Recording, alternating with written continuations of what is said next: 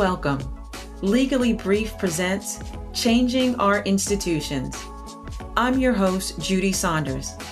I'm a lawyer who works with private and public companies, educational institutions, and sports organizations to identify root causes, confront historic failures, and boldly implement change to our institutions. This podcast is for corporate change agents, disruptors, and mindset mavericks who are committed to making our institutions work better for themselves and the next generation. I want to remind you that while I hope you enjoy every episode in the series that we're doing on changing our institutions, the content of this programming is not a substitute for speaking directly with an attorney who understands your unique circumstances. If you're looking for past episodes or information, please head on over to my website. There you'll find information and you can sign up for newsletters and you can learn more about me and my practice. I'm glad you're here.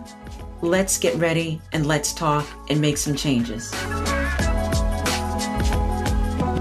Hello and welcome back. Today on Legally Brief, we are discussing educational institutions and how they impact individuals that have learning differences. So this morning, I'm recording with a combination of, allergies and getting over a little bit of a cold. So I definitely sound nasally, and you'll excuse me in advance for when I clear my throat. Around where I live, near the Jersey Shore, spring has definitely arrived. I woke up this morning, opened the blinds, and the sun was beaming in. Although we had a threat of a spring storm, there's no denying, with the tulips, the daffodils showing. So that has me feeling really great. It's a Friday as I record this. My kids are off from spring break. And one thing I would love is if they would meet me for dinner. I don't know if that will happen, but I'm just excited to talk to you about this topic, which is close to my heart. It's something that I know well. I have had clients that I've worked with that have had learning differences. They've been in the need for 504 plans, which is an educational plan where they receive certain accommodations, also individualized education programs or IEPs. It's very prevalent. There's probably someone in your family or a student that you know that has a learning difference. You will notice that as throughout this conversation that we have today, I do not refer to learning differences or someone that has dyslexia, dysgraphia, or any other neurodiversity as a disability. In fact, this conversation is going to ask you to start to remove that word from your vocabulary in a very similar fashion as we no longer use such offensive words as retarded, crippled. We need to remove that word when we talk about people that have differences in the styles and in the ways that they process information. I don't like that disability even assigned to the word disability assigned to anyone. It assumes that the person is not able and it lessens their value. It turns them into another. So we're celebrating spring. In April, there's also a tradition, maybe not as well known as we celebrate spring and some of the religious holidays. It is National Kindergarten Day and also Library Day. So we are recognizing the importance of education. I attended the early portions of my academic career in preschools and elementary, the first part of elementary, in a school, J. Enos Ray, in the suburbs of Washington, D.C., a neighborhood called Tacoma Park, Maryland. It was just miles from the capital. My father at the time, my mother were both educators. My father was a newly minted professor of history and African American studies. He was working as an associate professor, probably more like a graduate student, some type of position at Howard University. And he received a job offer from a small Christian college, Seventh-day Adventist college in Huntsville, Alabama, now known as Oakwood University. We moved with my father's job to Huntsville, Alabama. And those early memories of school were not the greatest. In fact, they were quite dark. I started school at 5 years old, always the youngest person in the class. And some of the visuals that I remember from that time is the pink walls, the pink tile walls and the poor lighting and that industrial cleaner that so many institutions use. Maybe they get it wholesale, but they use to clean the bathrooms and the classrooms for the kids. But I just remember that I had so many prominent smells and scents and visuals in my mind. I missed most of all when I started school so young. And I'm sure it's because my mom had to go back to work. I missed the large outdoors. I was such, and still am, a highly visual person. I remember that during that time when we were in Tacoma Park, going to the tennis courts, going to the library, nothing made me happier than the sky as my ceiling and the grass as my floor. When I went to school, I missed being able to run outside, ask nonstop questions. I'm sure I wore her out, just nonstop questions. Well, of course, when you're in a more controlled environment in kindergarten and preschool, you have to limit your questions, sit still, be quiet. One of the other early memories that I have is when you had to line up and we drank from this rusty water fountain. We were told you had to stand still, you can't move. That to me was torture, absolute torture. I was fidgety as a child. And then during preschool, not so much in first grade, but in pre-K, which I guess would have been pre-K at the time, I remember that we had to take naps on this orange shag carpet. It was awful.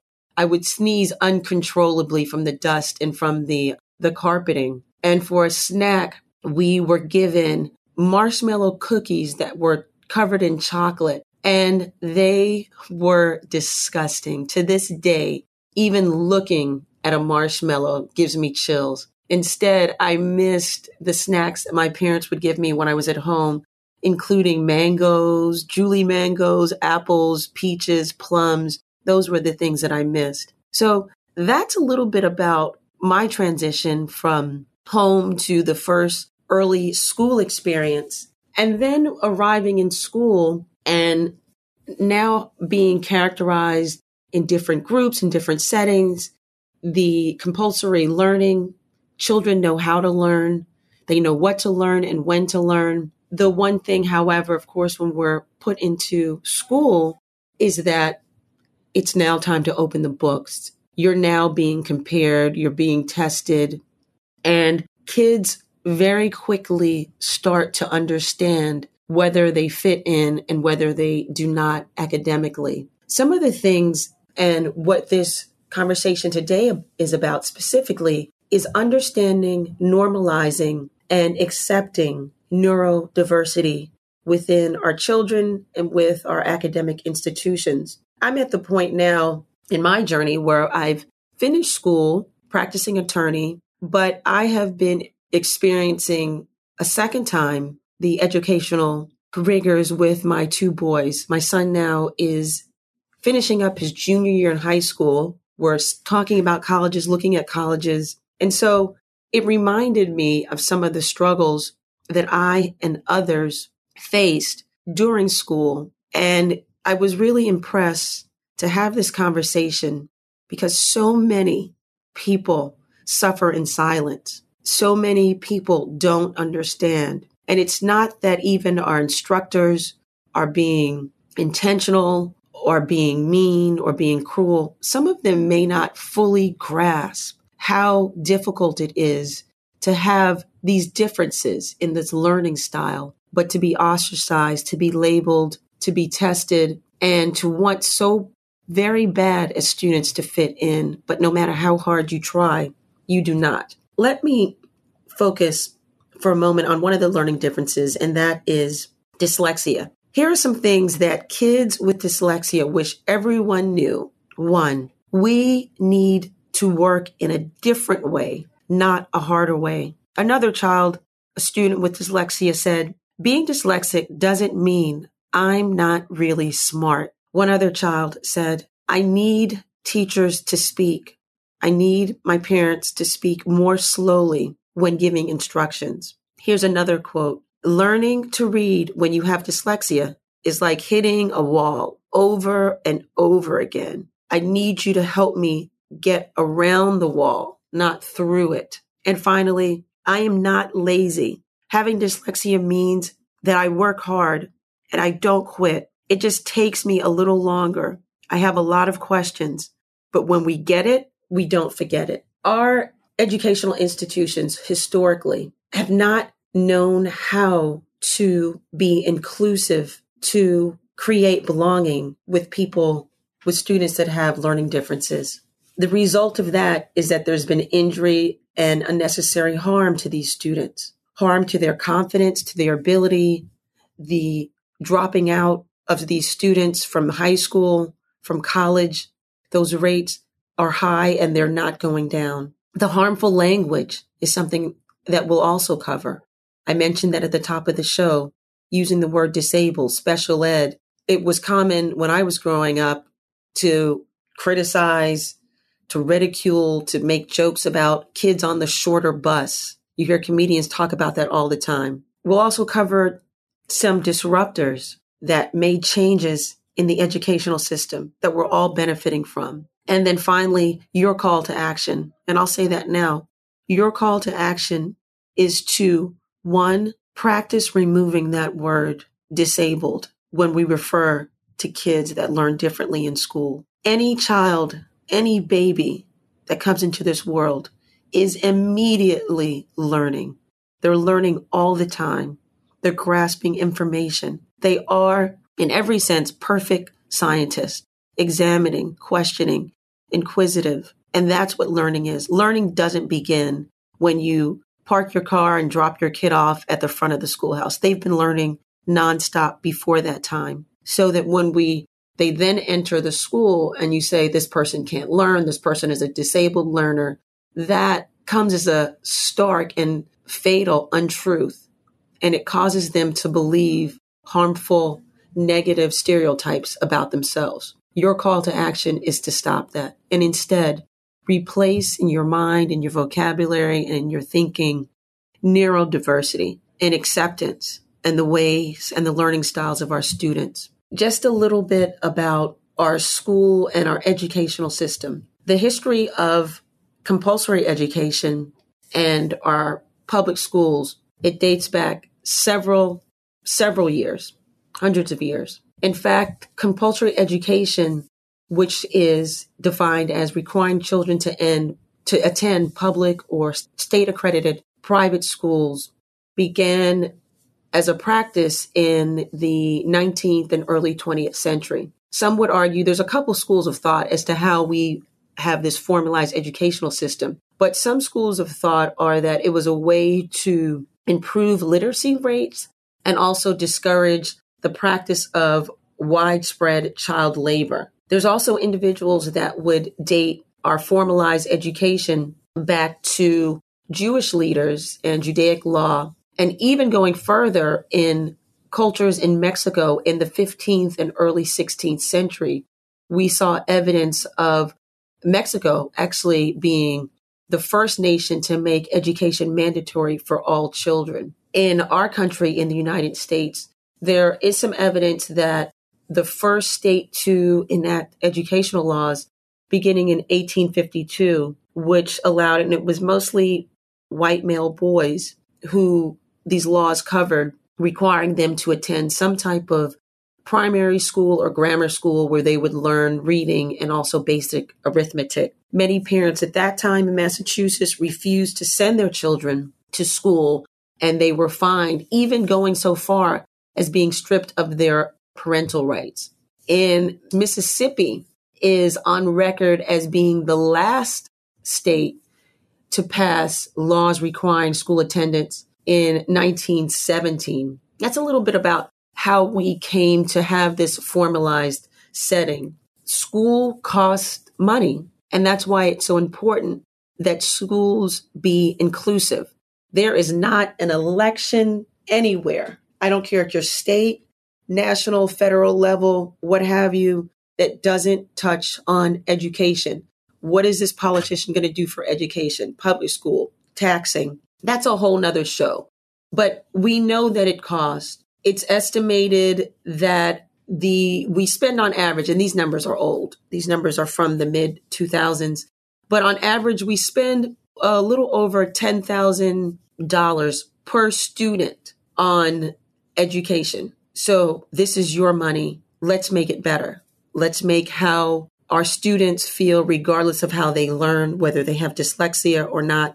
Let's make it better. At this point, there's probably over 100,000 public elementary and secondary schools. So again, we're spending money. It's mandatory. It's part of our laws. It's a set up and established system. And this is why we have to ensure that everyone, regardless of their learning style, feels included. I had a client come in, a young athlete. She and her mom were seeking counsel based on abuses that she was enduring with one of her authority figures in her life, which was a coach. Part of the psychological abuse, the coach had understood, and it had been confided in the coach early in the relationship, that the child had dyslexia. It was important that to the parents that the coach understood this, because it directly impacted how the child, although a brilliant athlete, determined, physically fit, dedicated, it wasn't the athletic ability, but the coach needed to know that how the child processed the instructions. So say on the bars or on the vault, how instructions were given, even telling the child to line up from left or stand to the right, that impacted. So the coach taking this information, and this is an aberration among coaches, not everyone would do this. I always make that disclaimer. But this coach used it to harm the child. And what that looked like, if the coach was frustrated or upset, there would be comments about how the child was stupid, how the child was not going to ever get past a certain event because they didn't know their left from right. They were screaming, yelling about how the child had to be told more than once an instruction that everyone got on the first. And that, I can't tell you the impact. Among the other abuses that they were discussing with me, that was the one, the coach honing in on this learning difference and way that impacted the child. That's the one abuse that the child continued to talk to me about. Moving now to what we have to do, the language. In every system that we're trying to fix, become aware of, move away from systemic failures, there's always a language within that institution and process that we have to move away from. If we're trying to fix this one flaw, many would argue there's many more, but if we're trying to fix this flaw where we refer to individuals that are not traditional learners, we have to move away from the language. For example, the language in making a person feel unwelcomed, not a part, and not belonging. The language of the broken educational system uses such labels as this person's smart, this person is not. We have to move away from referring to our students as lazy. We have to move away from discussing and talking about individuals as being disabled. I attended a college open house the other day. There were several academic institutions there. I asked the question about whether these very noted, affluent colleges had offices of neurodiversity.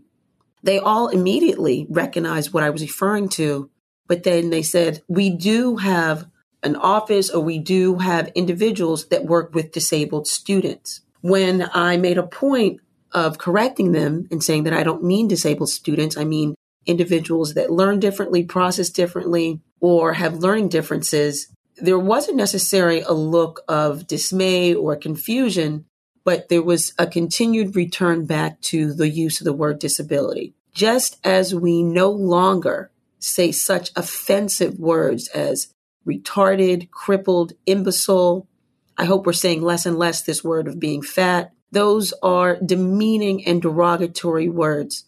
And just like we moved away from those words, parents, family members, educators, leaders, we have to stop calling our children and our students disabled. It hurts, it harms, and it injures.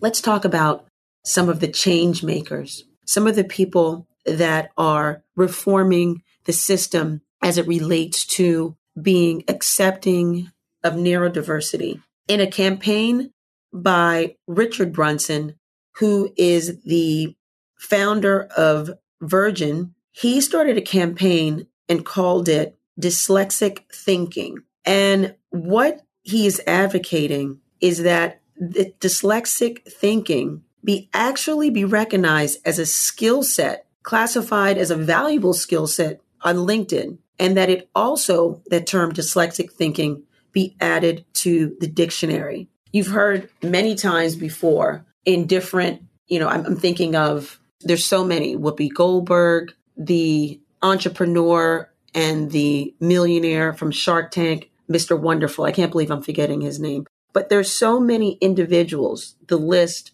goes on, who have self-identified that they learn with dyslexia. Because of that, there has been a definite understanding that individuals that learn with dyslexia, they do have a valuable skill. They're very entrepreneurial in nature. They have the ability to overcome obstacles, difficulties, to see things and to process and to solve problems differently. Because of that, Mr. Brunson is actually advocating that that skill be recognized and be added to our culture and our vernacular as dyslexic thinking. It's a positive. And that's really what this conversation is about.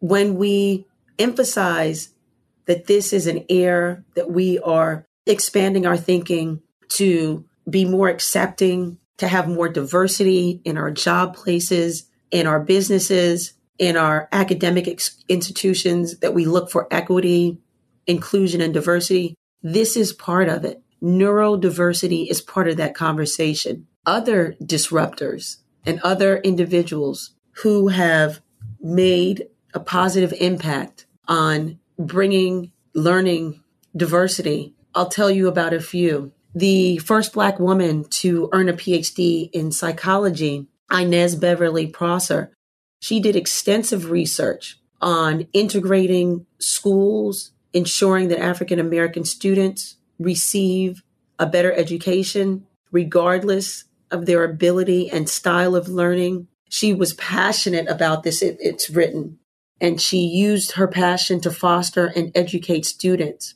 She was one of the first to invest in interest also in the mental health of African American children. You may have heard of Charles Hamilton Houston, the dean of Howard University Law School. He argued several cases before the U.S. Supreme Court and was an advocate for education and the educating of students. Mary McLeod Bethune, extremely important civil rights leader in the 20th century, a lifelong educator. She was a teacher and founder of the Bethune-Cookman College. She set the educational standard. All of these individuals in some way disrupted and brought about greater inclusion within educational institutions. Ms. Bethune went on to become the highest ranking African American woman in Franklin Delano Roosevelt's government and was the director of Negro Affairs of the National Youth Administration, disrupting, bringing about change. That's what you can do. How do you do that? Divorcing yourself from the thought and the language that an individual that doesn't learn traditionally, that processes, that takes more time, asks more questions, or looks at things differently is a problem. They're disabled. Special ed. I think the kids now, they use the word SPED to refer to someone that's in another class. To have a conversation with your quote unquote smart kids. Let them be the defenders of individuals walking into the smaller class. Tell them not to tolerate teasing anymore. They're all going to make it out of middle school. They're all going to make it out of high school. They're going to see these individuals. And if people, disruptors like Mr. Brunson and other educators have their way, an individual who's dyslexic, who has neurodiversity, they're going to have a special skill set. So that's what you can do. We can all move away and divorce ourselves from the language that hurts, harms, and breaks students. It was, as always, a privilege having this conversation with you. how to make our institutions better. And in this case, on this episode, how to make our educational institutions work for all students, how to have neurodiversity. Until next time, I enjoyed our conversation and be well.